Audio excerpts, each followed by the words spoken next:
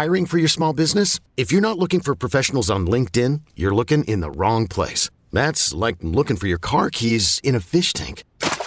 LinkedIn helps you hire professionals you can't find anywhere else, even those who aren't actively searching for a new job but might be open to the perfect role. In a given month, over 70% of LinkedIn users don't even visit other leading job sites. So start looking in the right place. With LinkedIn, you can hire professionals like a professional. Post your free job on linkedin.com/recommend today. This episode is brought to you by Progressive Insurance. Whether you love true crime or comedy, celebrity interviews or news, you call the shots on what's in your podcast queue. And guess what?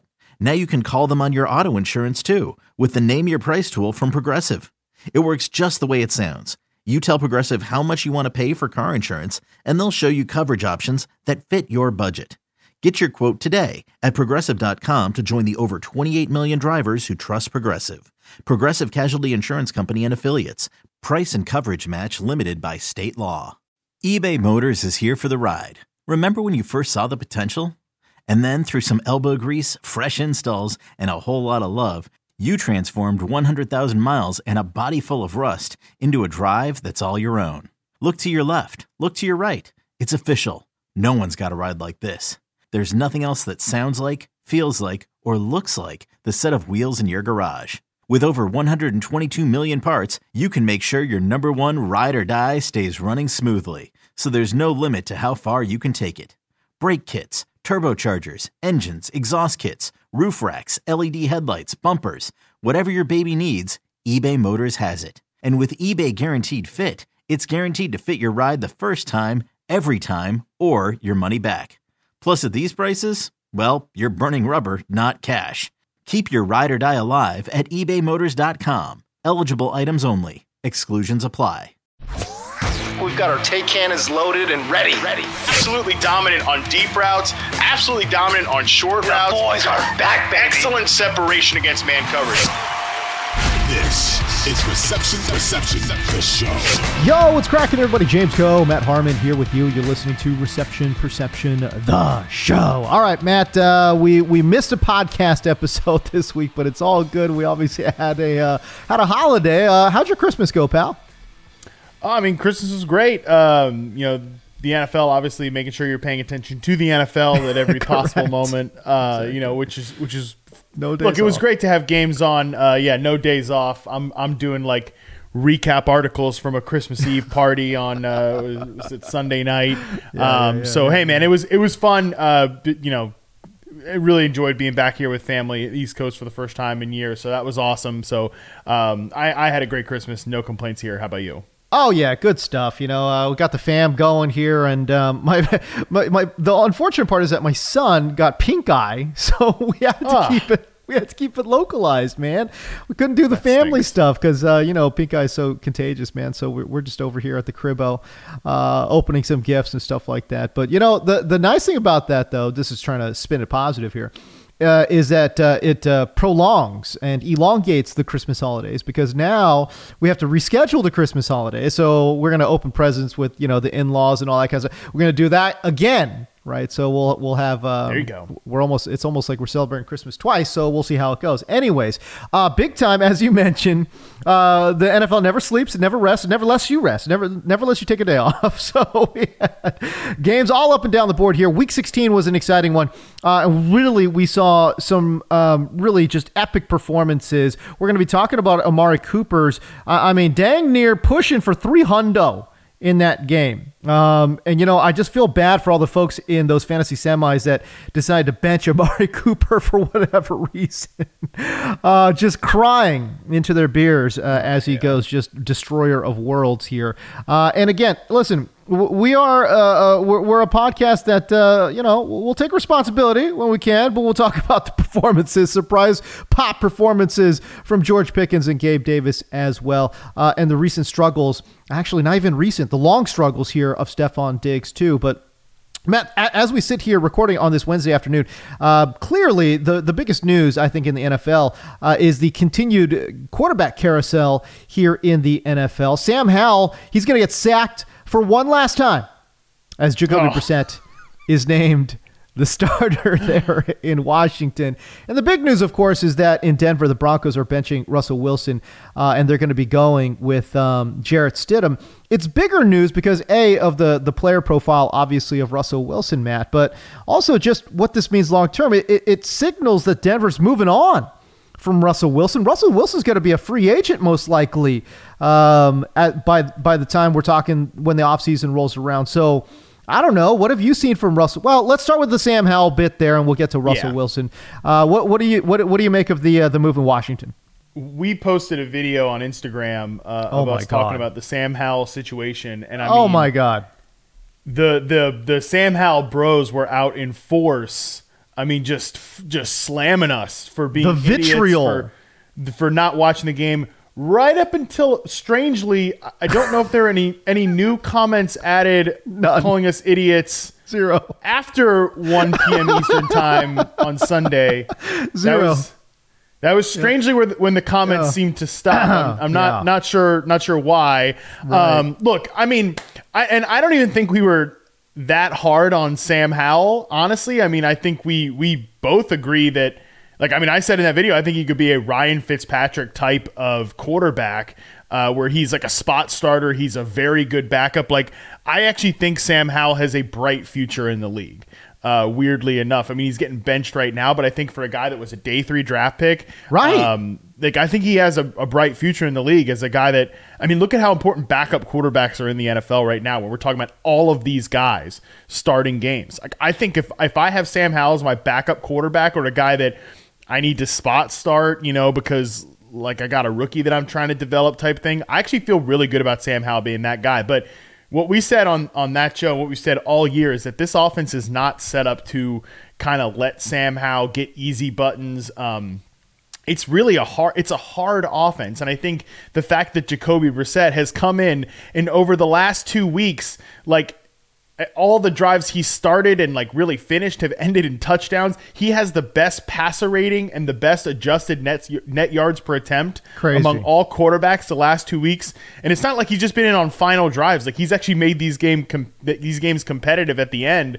And I think because it's not that means like, wow, Sam Howell sucks. Like, there can be middle ground. And that's what's so frustrating having these conversations sometimes with fans where it's like, number one, like, all I'm asking for you guys is to demand better for yourselves, okay? Like, don't just – and honestly, same applies to Russell Wilson, and we'll get to that point later. Yeah. There's obviously some fraudulence in the production that Sam Howell has put up this year. Like, you can have better at your quarterback position, I promise you, than just, like, what Sam Howell is giving you. Like, look a little deeper into it. Open up your eyes a little bit to beyond just, like, passable play here. I think Sam Howell was just – again, the production was a little fraudulent, but – honestly, like, what's frustrating too is that this offense, like I said, I know Sam Howell is producing, but like Jacoby Brissett comes in here, and again, it doesn't mean that he's. But let me back that up a little bit. Like, I'm saying that Jacoby Brissett coming in here doesn't make Sam Howell like, oh, he actually stunk. It's just like his production was a little overstating what he was doing, and I think the reason Brissett comes in here and produces because Brissett's a veteran. He's been in a lot of offenses. He's seen everything. Like, I think he can diagnose and run this offense a little bit more than Sam Howell, just straight up because he has more experience. For sure. And again, I think I made it very clear that Sam Howell's got some tools. It's funny if you actually listen to the podcast. I don't think either one of us were hating on Sam Howell. He's in a bad spot, and I think the quarterback-coordinator combination is not a good fit. But again, I've made it clear. I think Sam Howell's got some tools, man. He's got some arm, and he's got some moxie. I think I kind of like that.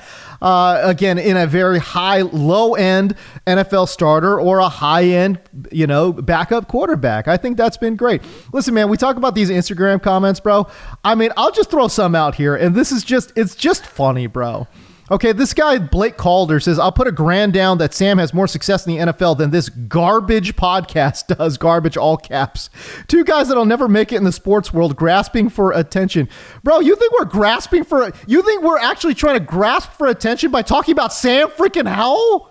Like, what are you talking about? This is the Sam Howell's a needle mover all of a sudden? Like, this is the guy that's like all of a sudden is a lightning rod in sports? No, we're just talking about Sam Howell and the Washington Commanders offense. What are you even talking about? And again, just, everyone telling us to cancel our podcast, hard watch, bad take.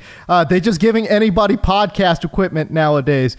An Instagram account called My Love for Washington. This is embarrassing. You are clearly not watching the film.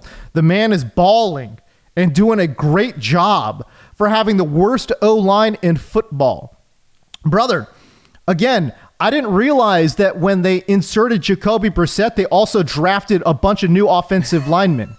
I didn't realize that. That's interesting that they were able to do that, Washington. They bring in Brissett, draft a brand new offensive line, and Brissett just comes in there and does his thing. I mean, I wish they would have done that for Sam, just, rotate in a brand new, offensive line. It's unfortunate they didn't do that for him. It's really unfortunate. But no, I mean, listen, man, these comments were just, out of control. Because, I guess one Washington fan must have shared it with another, and, it just all starts rolling downhill from there.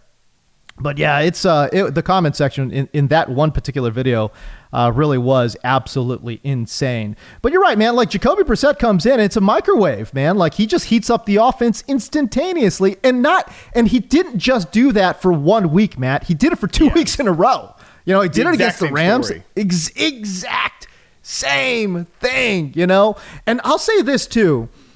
I don't think people give enough credence or weight to complementary football. And what I mean by that is Jacoby Brissett comes in and stabilizes the offense. They get cooking a little bit. And what does that mean?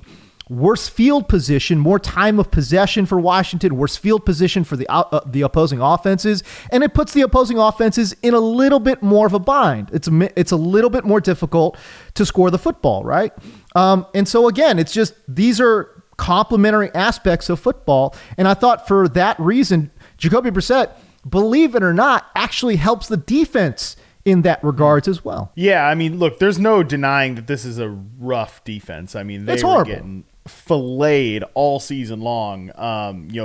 It's the biggest reason that I think the team stinks is that the defense has been poorly built, poorly constructed, and then obviously they just sold off a bunch of parts in the middle of the season because they know that this current brass is not going to be around long term. And that was definitely the funny thing about the Sam Howell stuff. It's like, this guy's probably not going to be your quarterback of the future because this entire coaching staff and front office is going to get wiped out and a new group is going to come in here and you're going to probably pick second or third in the draft and you're going to get a new quarterback there. Yep. So I think the one thing that really crystallized with me and Sam Howell is actually because, he gets compared to Baker Mayfield a lot, right? They're similar stature quarterbacks. They have similar games for sure. Like, I'm not the first one to compare Sam Howell and Baker Mayfield. They're actually just, again, it's a pretty common comp. The difference is one of those guys went top of the draft, the other went in the 5th round, right? Right. And it's funny because, man, I was saying earlier today, I'm like, if Sam Howell would just get the ball to his playmakers like Baker Mayfield does in Tampa Bay, like just pummel Mike Evans with targets, like he probably would have had a better season. And then it dawned on me, like, what my number one complaint with Baker Mayfield was prior to the season? He could never get the ball to his number one receiver. In Carolina, he struggled so hard to connect with DJ Moore. In Cleveland, he struggled so hard to connect with Odell Beckham Jr. But he's doing it in Tampa Bay. I think the reason is because of coaching. The reason is because of you putting that guy in a position to make that number one player the number one read most often and get them on layup throws and more in just again, develop that chemistry and develop that connection. I think that was not done this year in Washington. It was definitely not done in the damn Browns offense under Freddie Kitchens and those guys. And it definitely wasn't done in Carolina under Matt Rule and Ben McAdoo as the offensive coordinator last year. Okay. Yeah, so right. I think there's that's actually when you got one of these guys as your starting quarterback, you've got to simplify the picture, simplify the reads most often. And I think Dave Canales, the offensive coordinator in Tampa Bay, deserves a lot of credit for what he has done this year to get Baker Mayfield to this point. Not so coincidentally, he was also the quarterback coach with Geno Smith. I think we talked about this last week, but he's the quarterback coach with Geno Smith. So I think a lot of this comes down to coaching and like putting that quarterback in position to succeed. I do not think Sam Howell was put in a position to succeed for all of his flaws and some of my issues with him as a player and some of the fraudulence nature of the stats. The real issue is here. I don't think he was put in a position to succeed by this coaching staff this year. Yeah, I think that's a good point that you certainly make right there. All right, but in Denver, okay, so the Broncos are benching Russell Wilson. By the way, I thought Russell Wilson played, obviously he played much better than he did last year. Now, is he a great quarterback? I won't go that far. But I think he's a good quarterback. He certainly came in, it looked like to me, with a renewed sense of passion and obviously got in shape this offseason. But the Broncos are moving on, and I thought Sean Payton kind of put him, you talk about coaches putting their quarterbacks in position to succeed. I actually do think that Sean Payton put Russell Wilson in a position to succeed. But it looks like Denver's now finished with Russell Wilson. They're going to eat a bunch of dead money, man. And it's for the second straight year, it's actually Jarrett Stidham replacing a veteran quarterback with an iffy contract. Last year, Stidham did this exact same thing to Derek Carr. Because remember, Las Vegas benched Derek Carr to prevent that injury clause from firing, just like Denver is doing right now with Russell Wilson. And waiting in the wings, it's Jarrett Stidham again. So interesting stuff there that's happening with Jarrett Stidham in Denver. But what do you make of the move here as the Broncos are going to be moving on from Russell Wilson? Yeah, this is another one where like people would have argued you to the bitter end, that like Broncos fans would have argued you to the bitter end that Russell Wilson's actually having a great season. You remember even Cortland Sutton like put up a Russell Wilson apology form on his Instagram story like midway through the year, right? Like the people would do the things. Well, if you look at Patrick Mahomes has insert however many touchdown passes, and Russell Wilson has insert however many touchdown passes. Yeah. Like Russ is having a great year. He's actually 7th in the NFL in passer rating right now, which is true. He is right now 7th in the NFL in passer rating, and he's getting friggin' benched. Like I'm just asking you, I'm begging you, fans out there, like. Don't accept mediocrity, okay? Push for the best possible thing that you can have, and to be like, don't just go to the bat to defend a player that your team is going to bench in the final quarter of the season. It's like, yeah, I know they're benching him because of financial reasons.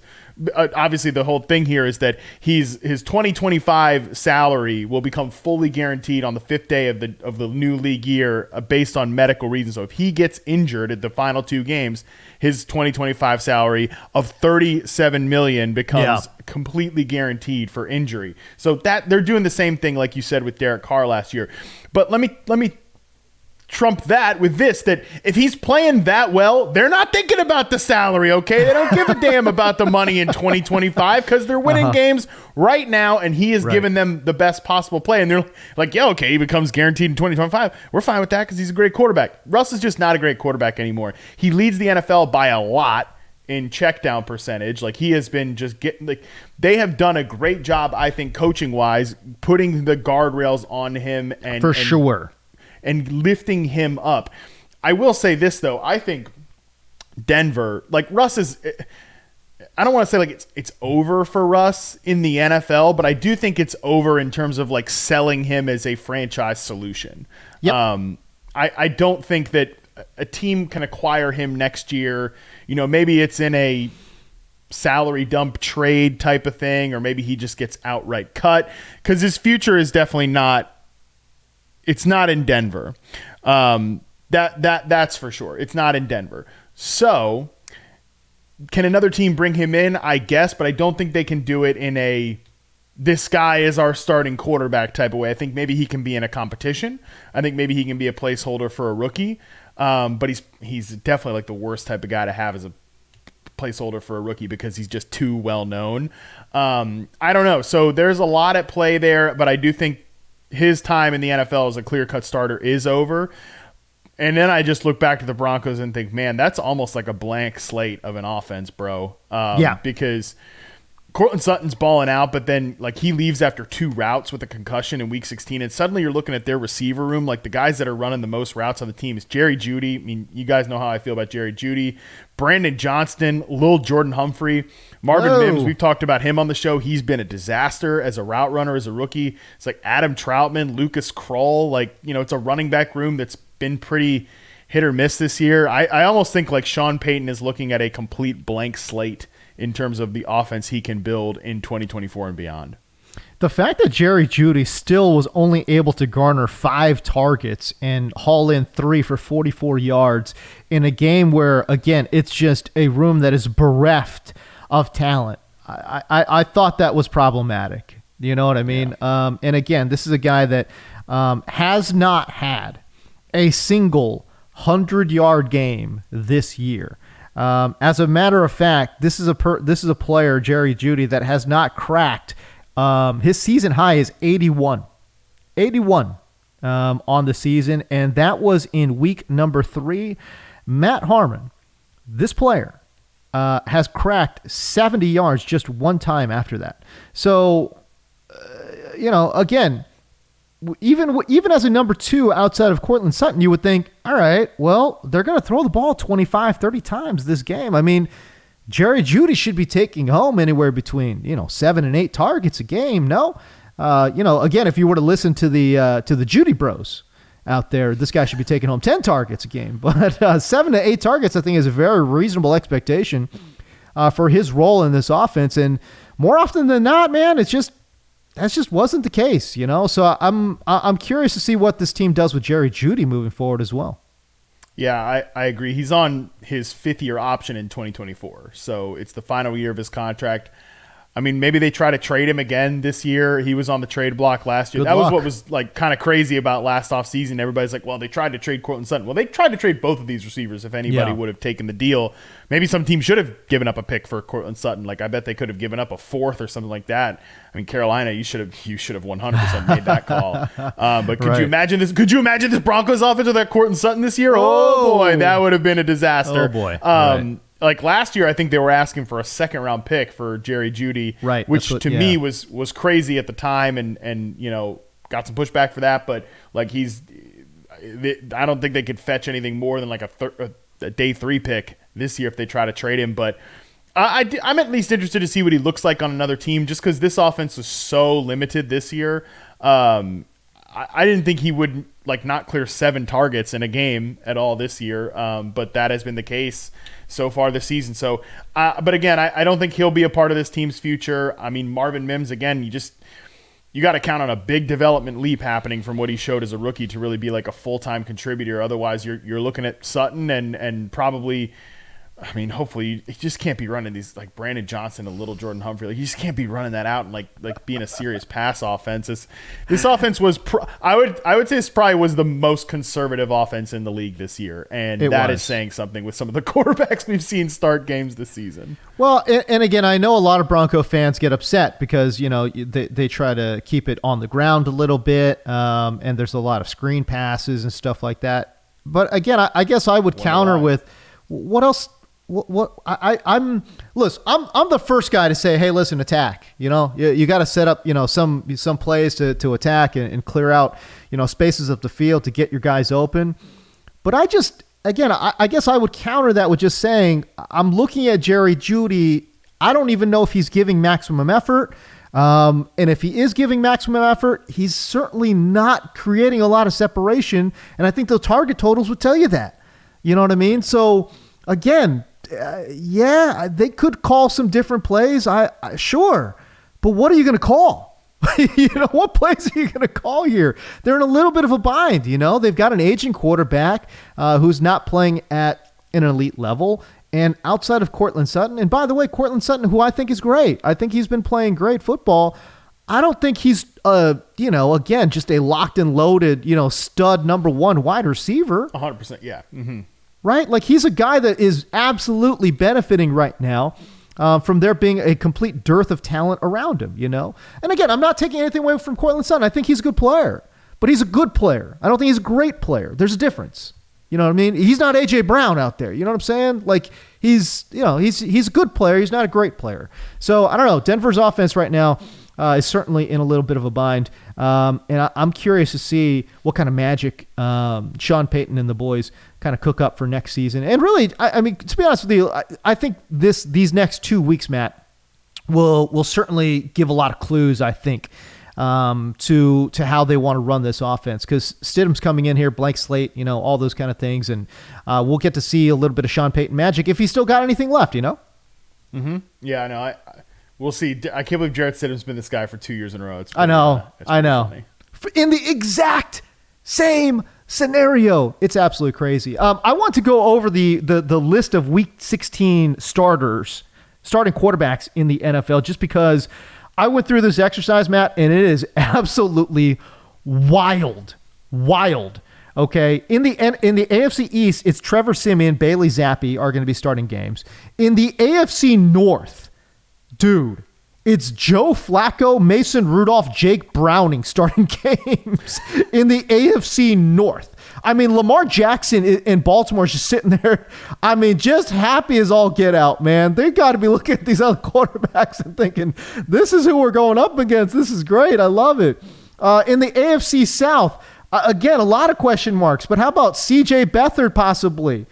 Gardner Minshew for sure. Possibly Davis Mills. And then in Tennessee, who knows what's happening? Is it Levis? Is it Tannehill? I mean, it's unbelievable. The AFC South is an absolute war zone right now. The AFC West, oh my God. Aiden O'Connell, Jarrett Stidham, Easton Stick are 3 of your starting quarterbacks in the AFC West. Matt, remember 2 years ago? The hype? I was going to say, the AFC West hype was crazy. Crazy. Patrick Mahomes, Justin Herbert, Russell Wilson, Derek Carr. Those were your starters 2 years ago. And, man, I was one of these people, man. I was freaking giddy to see an AFC West matchup. Every week I thought it was going to be an absolute battle. Nope, not the case. NFC East, we've got Jacoby Brissett. And then, again, I don't know what's going on with the Giants. Is it DeVito? Is it Tyrod? I don't know. And then around the NFL, you've got the Vikings. Again, don't know what we're doing with is it Mullins? Is it Hall? Who is it? I don't know. We got Taylor Heineke in Atlanta. And what are we going to see in San Francisco? Is Brock Purdy going to be good to go? Or are we going to see Sam Darnold in a Niners uniform starting a game for the Niners? I don't know, but it's absolute mayhem and madness on the quarterback streets, Matt Harmon, as we go into week number, 17? Yeah, it's absurd, the amount of backup quarterbacks we've seen. It would have been kind of an upset if we didn't get a Jarrett Stidham start, because that was like a clear situation of, ooh, they went out and they got Jarrett Stidham real fast in free agency, and we knew that Russell Wilson's coming off a down year. So it would have been kind of an upset if we didn't see Jarrett Stidham get a start in with crazy, all of this madness. And, I mean, it's just funny. Like, some of these teams, Aiden O'Connell's been starting for the Raiders. I mean, shout out to the Raiders, who, I mean, look awesome at this point. Right. Their defense is balling out. I think Antonio Pierce deserves that job. But, like, Aiden O'Connell's been starting for this team for a while. Gardner Minshew, he doesn't even sometimes get looped into these backup quarterback talks, but just because he's been starting forever for this team. So, I mean, even DeVito, now it's back to Tyrod, we haven't seen Danny Dimes in 100 years. So, it's crazy that this season has just been so defined by the backup quarterback. Kind of brings me back to my point of you know what? If I have Sam Howell as my backup quarterback, I'm definitely feeling actually pretty good about that going forward. Yeah, crazy stuff. Okay, so Stephon Diggs this year, Matt, certainly has been a huge disappointment in fantasy football, but just in real life, it's been an interesting journey for him, and certainly not very positive, right? Week 16, 8 targets, 5 grabs for 29. It was the 9th consecutive game that he has had fewer than 100 receiving yards. It's a player, Matt, that in Diggs that just turned 30 last month. What is the temperature check right now on Stephon Diggs? Yeah, it's funny. Okay, picture this. It's Friday afternoon when a thought hits you. I can spend another weekend doing the same old whatever, or I can hop into my all-new Hyundai Santa Fe and hit the road. With available H-Track all-wheel drive and 3-row seating, my whole family can head deep into the wild. Conquer the weekend in the all-new Hyundai Santa Fe. Visit HyundaiUSA.com or call 562-314-4603 for more details. Hyundai, there's joy in every journey. Another day is here, and you're ready for it. What to wear? Check. Breakfast, lunch, and dinner? Check. Planning for what's next and how to save for it? That's where Bank of America can help. For your financial to-dos, Bank of America has experts ready to help get you closer to your goals. Get started at one of our local financial centers or 24/7 in our mobile banking app. Find a location near you at bankofamerica.com/talktous. What would you like the power to do? Mobile banking requires downloading the app and is only available for select devices. Message and data rates may apply. Bank of America N.A., member FDIC.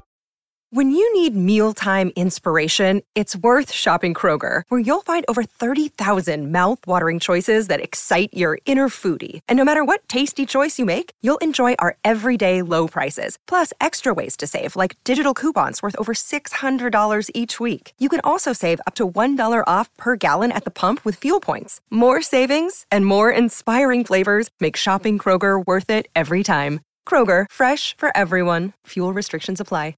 How we talk about, like, I always talk about, like, you got to look at seasons in pockets, right? Especially with just some of these, make this point later with Amari Cooper, like, it's important to look at these seasons in pockets and like the end of season numbers can kind of not tell you like the journey of how we took to get there. Because if you look at Diggs from an end of like a full season perspective, you're like, yeah, we're headed into week 10 and he has 1,000 yards and 8 touchdowns and 96 catches. Like, what are we talking about? Like, that's a pretty good year. If you just look at the first 6 weeks of the season, he had 620 yards, 5 touchdowns, 74% catch rate on 66 targets. He's averaging over 10 targets per game, and he was on pace for 1,700 receiving yards. Like, wow. I definitely thought, like, after the first 6 weeks, like, Stefon Diggs is on pace for a career season. Then the team kind of goes into the tank a little bit, right? They lose to New England. They lose to Cincinnati. They lose to the damn Broncos. They fire their offensive coordinator. Right. So a lot of chaos in in Buffalo, right? So there's a lot going on there. I think it's funny too. Again, like this is what we do, right? We remember seasons sometimes for how they start, and then we forget how they finish, and then other times we only remember how they finish and not how they started. Because, and I think like just the most recent thing usually is the most pressing thing on our mind.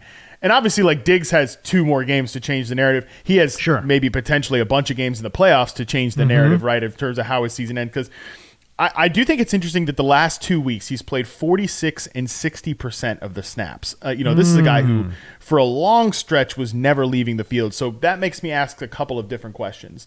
Like, one, are we potentially dealing with an unreported injury? I think that's always on my radar when we've got these like weird snap counts where he's rotating in and out of the field with like Trent Sherfield. And I mean, obviously guys like Khalil Shakir and Gabe Davis are more like full-time players, but like I watch that Chargers game. I see a lot of Trent Sherfield out there. I also see I went back and charted the game against the Chargers too, and like there's no separation issues, right? There's no real like route running issues. Like there are a couple of missed opportunities. I mean, big downfield routes that if Josh Allen's a little more accurate on some of these throws, we're talking about a very different stat line.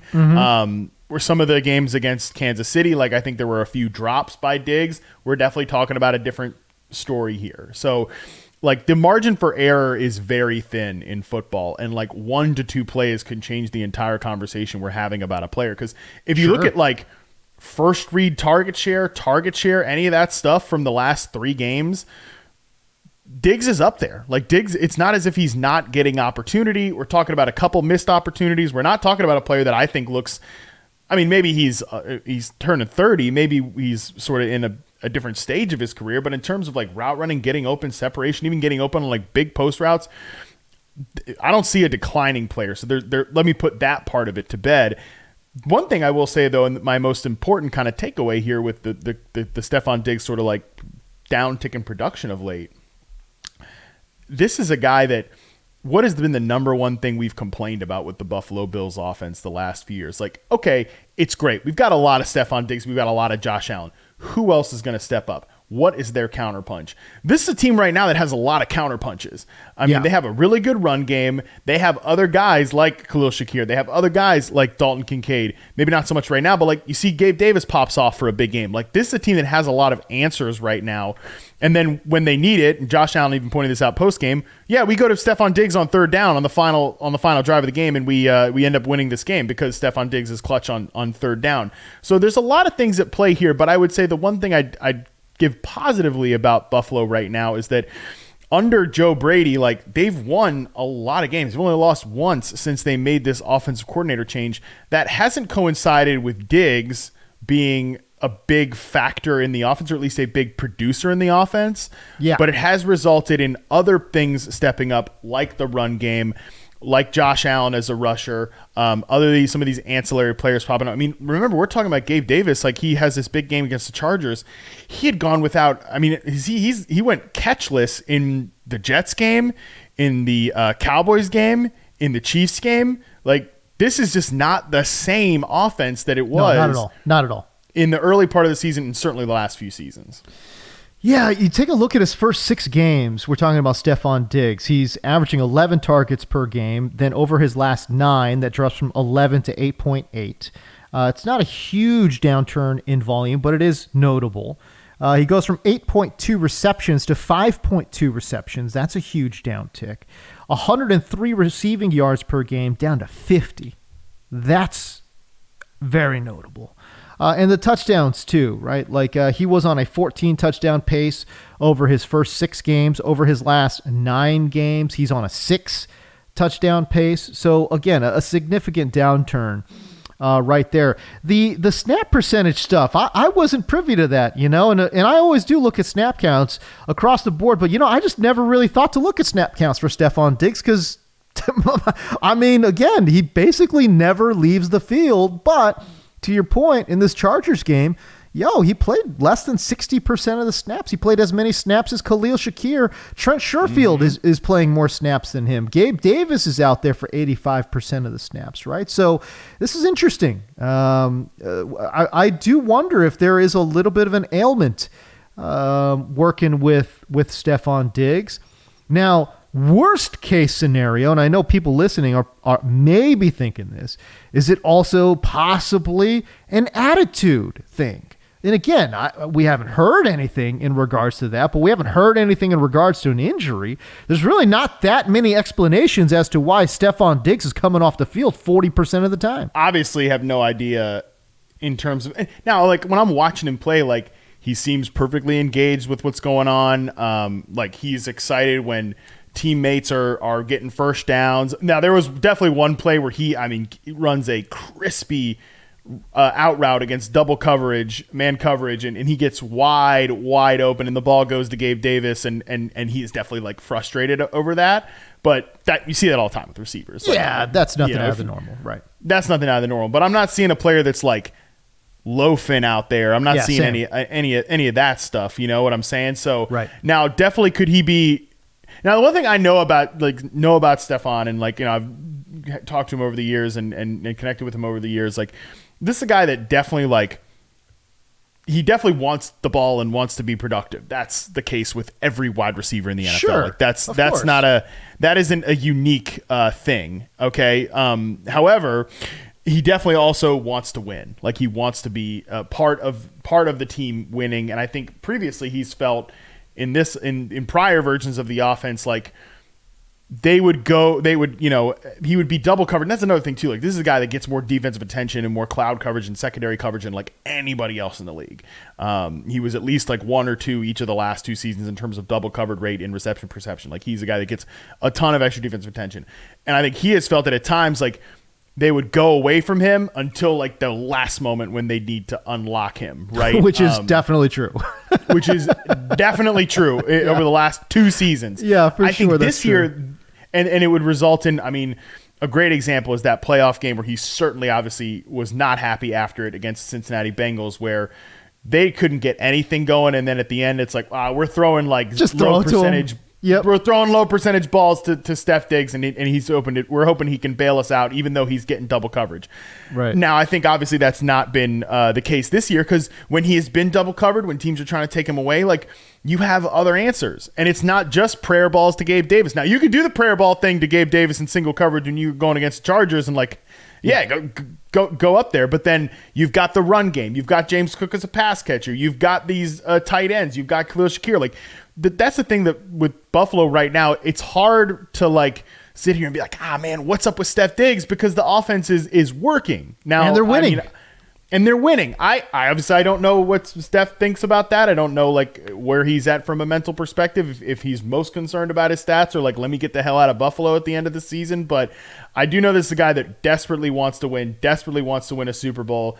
And what I know when I watch this team right now is I don't see any drop-off in Stephon Diggs' individual play, other than, but I am at least got my kind of, like, squint up about the injury potentially, or if there's something going on there, but don't see a lot of drop off in his individual play. But I know for sure this team has a lot of answers beyond Stephon Diggs right now, which bad for Diggs if you wanted to win your fantasy championship this year, but good for the Buffalo Bills offense. I think I do think though, Matt, that there is an intermediate answer there where I think Joe Brady does need to dial up some more first read plays here for Stephon Diggs. And I definitely don't feel like we have enough of those, right?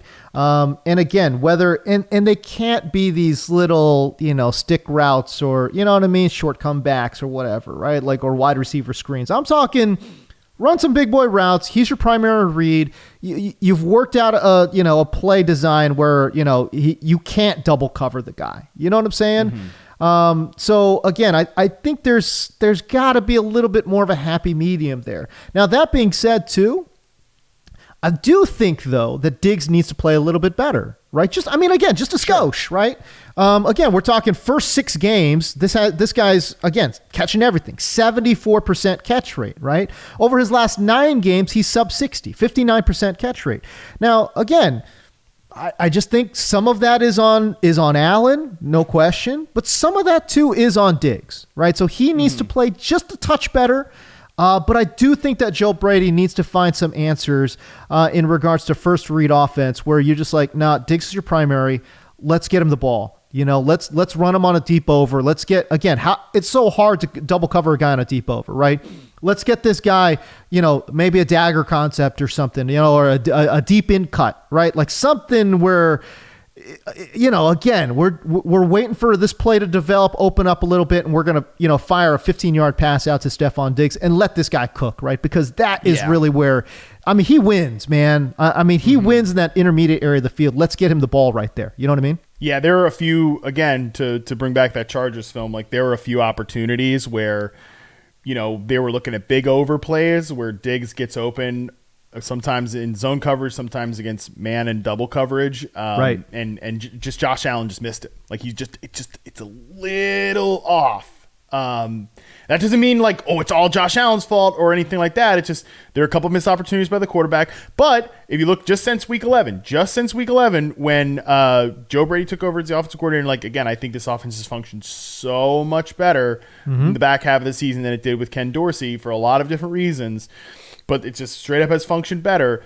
Diggs also has a 9% drop rate. He's dropped 4 passes in that stretch there. Like that's not a consistent part of his game. So it could just like that's kind of what I'm saying here is like this is a rough pocket of production, and there are a lot of factors to blame here. Like I think we always want to look for like in football one thing to blame or like one person to blame. Well, this receiver is not producing well. Either he's not playing well or the quarterback is not playing well. You're right. And like that is just totally way too binary for how this sport works. Okay. Right. And by the way, like again, if Steph Diggs goes off against the Patriots this week, you can't be surprised. Or he goes off in week 18 against the Dolphins, can't be surprised. If he has another couple slow games in those ones, but then, oh man, we're talking playoff run for the Bills and like Steph Diggs and Josh Allen are cooking like it's 2020 or 2021. Like, again, you can't be surprised. Like, so much of this stuff can be just noise. And I mean, I don't want to say noise because these are real things that play in the real game. Yeah. But it's just like, that's why production is so, like, just looking at the end results and the production can be a little misleading because there are so many different factors at play. Okay. Stephon Diggs struggling a little bit. Certainly, this is one of his worst 9-week stretches that he's had in his career for sure. Puka Nacua, though, man, he just keeps turning it up. You know, we're talking about a guy, 11 targets, 9 grabs, 164 and a touchdown last week. And again, he just, you know, he's had some down games here and there, but seemingly Matt Stafford is able to find Puka Nacua, and Puka Nacua is able to turn some of these, you know, relatively mundane catches into big plays. You know, he's making some splash plays out here for sure. And he is making the most of his opportunities. Look, we know that Puka Nacua is the real deal at this point in the season, but are there any long-term lessons that we can kind of take away from this whole Puka Nacua experience? Well, one, I think the number one long-term lesson we can take away from Puka Nacua is trust your eyes, okay?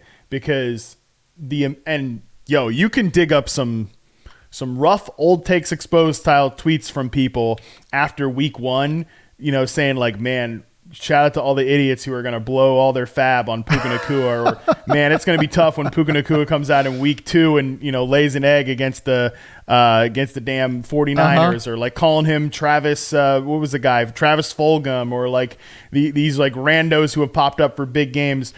You can find a lot of rough old takes about the old Puka Nacua stuff after week 1, but man, like the week 1 stat line was a surprise.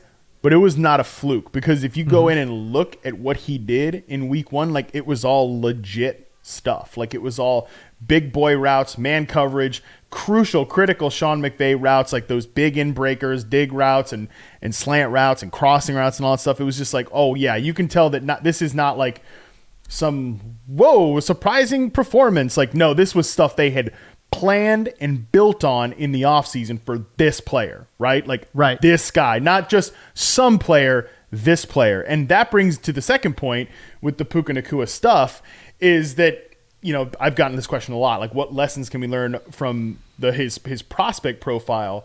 Yeah. And it's funny because, like, his prospect profile was very good, right? Like, 6'2", 201, 74.2% success rate versus man coverage. You know, just shy of 79% success rate versus zone. 73.3% success rate versus press in reception perception in the rookie roundup mini sample of players. Guy was able to do all of this stuff in college. Like, he was this good in college. The problem is just he had an injury history. So he had kind of like an incomplete profile, right? There's a reason I'm talking about him in mini samples here, because you didn't get like a bunch of games to look at for him because he was banged up as a prospect. He's been banged up a lot as a rookie. That does, at least, like, you got to be a little concerned about that as in the future. But it's one thing too, where we talk about, like, I mean, 5 of 83% contested catch rate, like a guy that would consistently break multiple tackles, 10% of his in-space attempt. He broke multiple tackles. Like, BYU drew up rushing plays for him. You saw him against the Saints take like a big rushing play for a long game. That was such vintage Puka Nacua stuff at BYU. Like, it's tough when you're grading these guys that have the injury history, because you just don't know what's going to happen there. And then the third and final point here, like lessons learned for Puka. Landing spot matters, man. Oh my God. Yeah. I mean, you talked about this extensively with Cooper Kupp, right? Yeah. If Cooper Kupp doesn't land with Sean McVay and the Rams, he doesn't end up being Cooper Kupp like we know him. No. You know, I mean, there's a multiverse out there where Cooper Kupp ends up with like the Washington Commanders and never plays a game. 100%. I mean, Washington's a great team to bring up, but like, yeah, because these are guys that they're not really built like these type of receivers. I mean, Puka's, like I said, over 200 pounds, 6'2". Like, Cooper Kupp is not a small little slot receiver, but they've used him as that big slot receiver in one of, at least at parts of his career, one of the most singular roles in the NFL. Right. And that's not to take anything away from Puka Nacua or Cooper Kupp. But it's just, it is a reminder that man, these good offensive coaches can really take a player and like envision something from them when they see it, and not try to put that square peg in the round hole or try to put a guy in a box, right? Because that's really when you get these guys fully unlocked in advantageous spots, is when you see a coach that can kind of draw up something different for them. And I mean, Puka Nacua is a great example too, because like he's not the fastest player in the world. Like typically you'd think, the guy I want on those like jet motion plays or full speed motion stuff, like I want Tutu Atwell doing that. And they have used Tutu Atwell at times like doing that stuff too. But you get like a big dude like this that runs those crossing routes and you get him a full head of steam in terms of full field motions, or you get him on out-breaking routes, where Puka, as a prospect, he ran an out route on 9.6% of his sample routes, had a 75% success rate on those out routes. Those out routes are also kind of staples in the Sean McVay, Matthew Stafford offense, because he's so white hot pushing the ball outside the numbers. You get Puka Nacua running full speed motion, full field motion from one side to the other, and then you just rip him on those out routes. Yeah, you're gonna get some big plays there. So it's great to see a prospect like this get fully unlocked in this type of landing spot. And yeah, I think we should put a premium, I guess, from when teams like this that are able to craft these singular roles for these players, like draft a guy that had great college film. And then really can kind of let him fly in this role. So, I mean, I don't know, man. He's going to be a fascinating receiver to track throughout the course of his career, because there's nothing fluky about what he's done this year. It's all been totally legit. The thing I love about the profile that you wrote about him, and this is what you wrote here: Nacua also sneaks up on you as an after-catch mover. I like his build-up speed when uninterrupted and contact balance in the open field. He consistently fights for extra yardage. Nacua went down on first contact on just over 55% of his in-space attempts, broke multiple tackles on 10%. I mean, that right there is to me one of the stories of Puka Nacua. Again, I started this by saying he takes relatively routine, mundane opportunities and turns them into something, Yeah. And I think that's what's been the most impressive for me about Puka Nacua. I mean, he's turning plays that any old wide receiver is turning into like 15 yards. He's turning them into 50. And how is he doing it? It's not because he's fast or a twitchy player. It's just he's tough as nails, man. And he fights you off, man. You absolutely have to bring your lunch pail when you're playing Puka Nacua, man, because he's gonna make you work. He would like wear you out as an opposing defense, that's for sure. And I think that's like, he gets like hot. It's all of these guys that get like hotter as the game goes on, like Kyren Williams, same way. And I think there's something to it, like, these are just like day 3 draft picks, right? Like Kyren Williams, Puka Nacua, like they have that chip on their shoulder. And I mean, both these guys fell in the draft for Kyren Williams is a smaller back, right? He missed some time this year, another kind of injury sort of thing there. Puka Nacua, the injury stuff, it's just like the being doubted and everything. It fuels these guys for sure. So, man, I'm such a fan of Puka's game. Was a fan of it as a prospect. I think he's definitely come to outkick everybody's expectations, my expectations, certainly. Yeah. But yeah, man, he's one of the most enjoyable receivers to watch, because he is like tough as nails too in the run game. Like, I mean, that's another thing too. Great point. Great run blocker, loves to get up in there and fit the run and stuff like that. And that is a premium in this offense, man. Especially this version of the Rams offense, where they're running all this like duo and power run stuff. Like, it's crazy. If you sat somebody down and like somehow removed all the biases and removed the jerseys and like the colors on it, like black and white film, made him watch it. You would never guess that the 2017 Rams offense and like the 2023 Rams offense were coached by the same guy, because it just looks, what they do is just so different from the outside run game stuff, like the play action stuff, what they do in the drop back pass game this year. It's all so different, but it's beautiful. And I mean, shout out to Sean McVay and all these guys for getting the best out of a really talented player in Puka Nacua. I think that's just been the most impressive thing, honestly, is the fact that McVay has completely refit his run scheme. I mean, we're talking about almost an exclusively outside zone guy when he first came on the scene with LA, and it was extremely successful, man. I mean, crazy successful, his outside zone stuff, you know? And again, and if it was an outside zone, it's like, you know, tosses out there to the, you know, and just getting to the outside. Basically get to the outside. Get to the outside, got to make it work, you know? And then again, building that passing offense off of that outside zone. This is when, you know, naked bootlegs become a thing for him, right? And that was extremely effective under a Sean McVay offense. And then now what have they done? It's all inside zone, duo, you know, gap scheme type of stuff, pulling guards. I mean, it's nuts. I mean, this is old school power football. It's crazy. It's crazy, man. And certainly has been very impressive. What they have done. And again, I don't have the numbers in front of me, but I would say I know for a fact that he was top 3 in terms of, you know, runs that went outside the tackle box over the past, you know, 3, 4, 5 years. And then this year, he's like bottom 5. Like everything is between the tackles. Everything is an inside zone. Everything is duo. Everything is gap scheme. It's nuts. And again, just for a coach to be able to do that, learn that on the fly, and then be as effective as he is with it. Come on, man. Sean McVay, man. He's otherworldly right now with his stuff right now. Okay, so Puka Nacua, we love him. Amari Cooper, man, just absolute destroyer of worlds, man. We talk about the best singular wide receiver performance of the year. This is it. 15 targets, 11 grabs, 265 and 2 touchdowns. Unbelievable. Again, there was a point there, man, where we thought, okay, this guy might legitimately crack 300 here. I mean, he might crack 3 bills. He might break Flipper Anderson's record. He was just running so hot. Him and Wacko for Flacco are just on a different level right now. But again, 265 through the air for Amari Cooper, just crushing opposing defenses in that ball game. What did you see from Cooper? Yeah, look, man, I mean, Mother's Day is around the corner. Find the perfect gift for the mom in your life with a stunning piece of jewelry from Blue Nile. From timeless pearls to dazzling gemstones, Blue Nile has something she'll adore. Need it fast? Most items can ship overnight. Plus, enjoy guaranteed free shipping and returns. Don't miss our special Mother's Day deals. Save big on the season's most beautiful trends. For a limited time, get up to 50% off by going to BlueNile.com. That's BlueNile.com.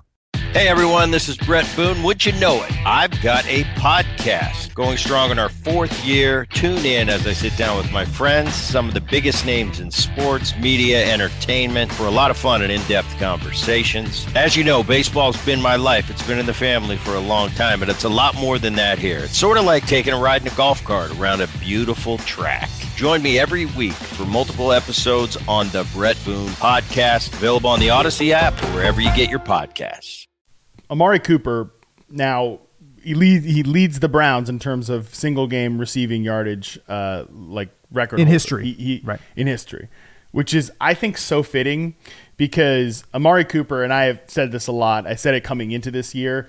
I don't give a damn what the stats say. Like, Amari Cooper has played the best football of his career in a Cleveland Browns uniform. The last 2 seasons of his career with the Browns have been the best of any seasons he's had in the NFL.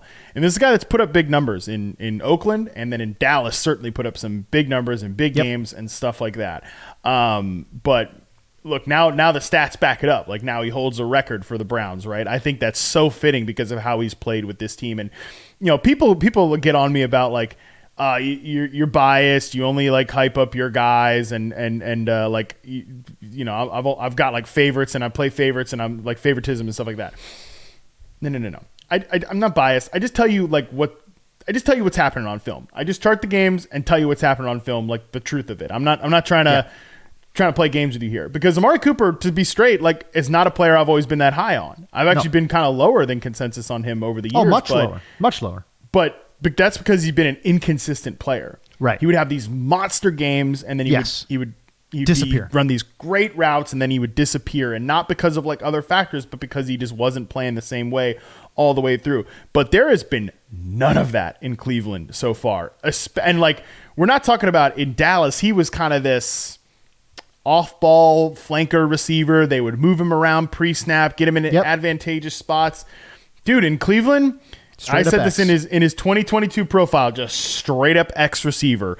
On the line of scrimmage for 69.6% of his snaps in 2022. He's an outside receiver on 80%. Like, he is a big boy X receiver, 71% success rate versus man in 2022. Yeah, just straight up X receiver stuff. The hardest role you can play in a receiver room, and like running big boy routes too, right? Like running downfield routes, outbreaking routes. And he was really good on these routes. Like you look at, again, in 2022, it's been a rocky quarterback situation in Cleveland. No doubt about it the last 2 years. But again, 83.3% success rate on post routes, 87.1% success rate on dig routes, and 91.3% success rate on out routes. Those are downfield routes, intermediate, big boy, vertical routes.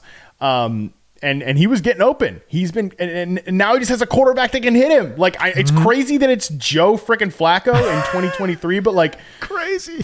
Flacco's like, yeah, this guy's open. He's my X receiver. He's beating man press coverage, and his releases off the line are great. And shoot, I'm going to rip it to this guy on a crossing route. I'm going to rip it to him on a backside dig. I'm going to rip it to him on out routes. And Amari Cooper, the one thing that he's really graduated, I mean, this is a guy that, like, especially with the Raiders, but even with Dallas too, would struggle, and I mean really struggle in contested situations. Now he's like the sideline toe tapping god. I mean, just shout out to Amari Cooper for truly taking his game to another level. And really, like I said, having the best 2 seasons of his career with the Cleveland Browns, graduating as a player. And now he's got a guy, somehow it's Joe Flacco, off the couch, but somehow he's got a guy now. For all the dudes they've trotted out in Cleveland, Kevin Stefanski trusts Joe Flacco in his bones. He's got trust for Joe Flacco, and Joe Flacco is rewarding Amari Cooper for that great play with great production now. Very interesting stuff. This is the 4th time that my guy Amari Cooper has eclipsed 200 yards receiving. That is nuts. 3rd different team, 3rd different quarterback that he has eclipsed 200 yards. That is crazy. Once with Derek Carr, twice with Dak Prescott, and now once with Joe Flacco in the year of our Lord 2023 in a Cleveland Browns uniform. Clearly, this man's highs are as high as anyone in the game. But you talk about the inconsistencies, Matt. This is very interesting. In the games following his 200-yard performances, you want to know what he did? So 217, he pops off and gets 217 yards. The very next week, he has 32 receiving yards. In 2019, he pops off for 226 through the air. Very next week, he has 3 receiving yards. 3.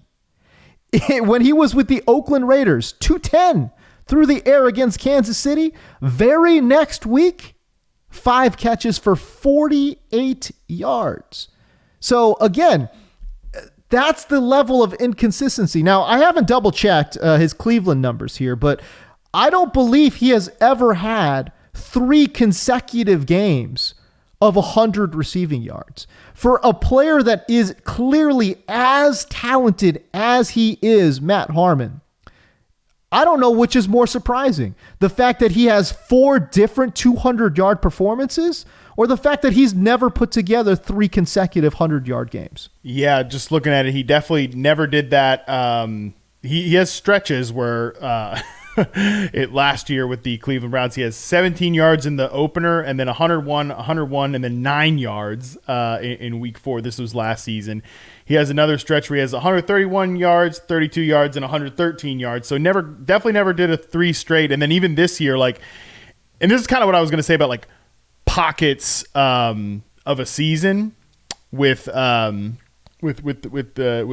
we talked about with Steph Diggs. I'm talking about with Amari Cooper here. He had 116 yards, 16 yards, and 108 yards. That 16-yard game is the DTR first start of the season. So quarterback issues, right? And then obviously, though, this is kind of where I had people be like, I did bench Amari Cooper in fantasy because he's so inconsistent and stuff like that. It's yeah, but you got to look at the pocket of the season with just Joe Flacco, and he really actually hasn't been that inconsistent. He had 34 yards in Joe Flacco's first start in week 13, but he also left that game early. I think it was with a concussion or some sort of injury. He left that game early, so you got to keep that in context. Next game, 14 targets, 77 yards. Week 15, 8 targets, 108 yards and a touchdown. Yeah. And then, 15 targets, obviously, with the 265 and 2 touchdowns. So, man, I mean, the pocket of where Joe Flacco's been at quarterback, they've been dropping back to pass at an absurd rate. They've been throwing the ball all over the yard, and Amari has obviously been money. But I'm sure you're freaking people out with this, like, what the game after the 200, because he goes against Jets on Thursday Night Football, which is like a tough matchup too. Tough matchup, man. Very tough matchup. Yeah, no, I'll be curious to see what happens. You know, again, generally when he pops off, he doesn't do it 2 games in a row, you know? I mean, and I'm saying this knowing that he just went for 2 games in a row, okay? Week 15, I mean, again, week 14 or whatever it was, his previous 2 games, he goes for 109 and a touch, and then he goes for 265 and 2 touchdowns. So obviously 2 really big performances back to back here for Amari Cooper. Can he make it 3 in a row? Can this be the year with Joe Flacco as his quarterback, Matt Harmon, that he finally gets 3 consecutive 100+ yard games? I don't know. We're going to find out. Oh, crazy stuff. Hey, listen, by the way, I am not anything. If anything, I am certainly. I like to keep myself, accountable. All right, and I know that we have come on this podcast, Matt Harmon, and picked apart the games of both Gabe Davis and George Pickens. Inconsistent X receivers, and again, I know my mentions, and I know your mentions too. Okay, when George Pickens goes crazy for 4 catches, 195 and 2 touchdowns. And Gabe Davis in the same weekend goes for another 4 catches for 130 and a touchdown as well. And again, I just want to own up to it. I know Pickens and Gabe Davis both had strong performances here last week, but it doesn't take away from the fact that these are 2 very inconsistent players. I mean, Gabe Davis literally had 2 games right before that with 0 catches, 3 targets. I mean, like I said earlier in the Steph Diggs section, his box score. I mean, this is some absurd Gabe Davis stuff. But just since that the game before the game after where Joe Brady lost his job, so Cincinnati Bengals game, 0 catches. Yep. Denver, 2 for 56. Jets, 0 targets, obviously 0 catches. Then the Eagles game, 12 targets, 105 yards, touchdown. Kansas City, 0. Dallas, 0 catches on 1 target. And then obviously the 6-target explosion for Gabe Davis, 130 yards, a touchdown. That's the funny thing about Gabe Davis. Like, he's kind of like a rich man's MVS, where he just, MVS. It's tough. It's tough. Yeah, it's tough. It's a tough watch. It really does. It kills me that we spend so much time talking about like Kadarius Toney and Sky Moore and like Rashee Rice, and it's just like, dude, MVS is just out there running like all the routes, and they gave this guy like legit money, and he's a veteran, and he's such a mess. Kills me. Kills me that we don't talk enough about that. But he's like a rich man's MVS, where he's just like a very inconsistent vertical receiver. He doesn't suck, right? Like, that's what I'm saying. There's a middle ground with players. You can live in that middle ground where like Gabe Davis doesn't suck. He just overmatches like a true number 2 in an offense where it's like he is our counterpunch to Steph Diggs. Can't have that. But it's just, he has definitely been Gabe Davising very hard this season, like with the inconsistency and the volatility. But the end of the season numbers are going to actually end up looking probably better than last year. I mean, provided he doesn't go 2 games with 0 catches to end the season here. He has right now like just over 43 catches, 725 yards, and 7 touchdowns. Last year he had 93 targets, 48 catches, 836 yards, and 7 touchdowns. So his end of season numbers are going to look pretty much the same, just got there very differently. Now, George Pickens, though, let's talk about this. Okay. I regret nothing of what I said on the last podcast. Nothing. 0. Nada. I don't take any of it back. I mean everything I said, and I don't regret any of it. Good.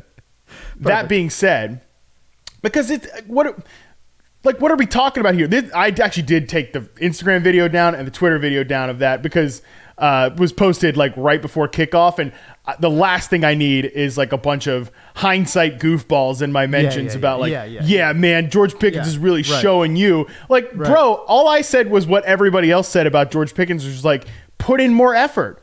because you can be a good player, put in more effort, and you can produce like crazy and you can be awesome. And you know what he did? He went out against a bad Bengals defense and put it out there. Like, dude, I regret nothing of what I said, because I'm not shitting on George Pickens. I'm not saying George Pickens can't play, but he has, like, you're not good enough to do the loafing thing. You're not. Like, you're not Antonio Brown. Antonio Brown also didn't loaf. Like none of these great receivers never like loafed it out there or anything.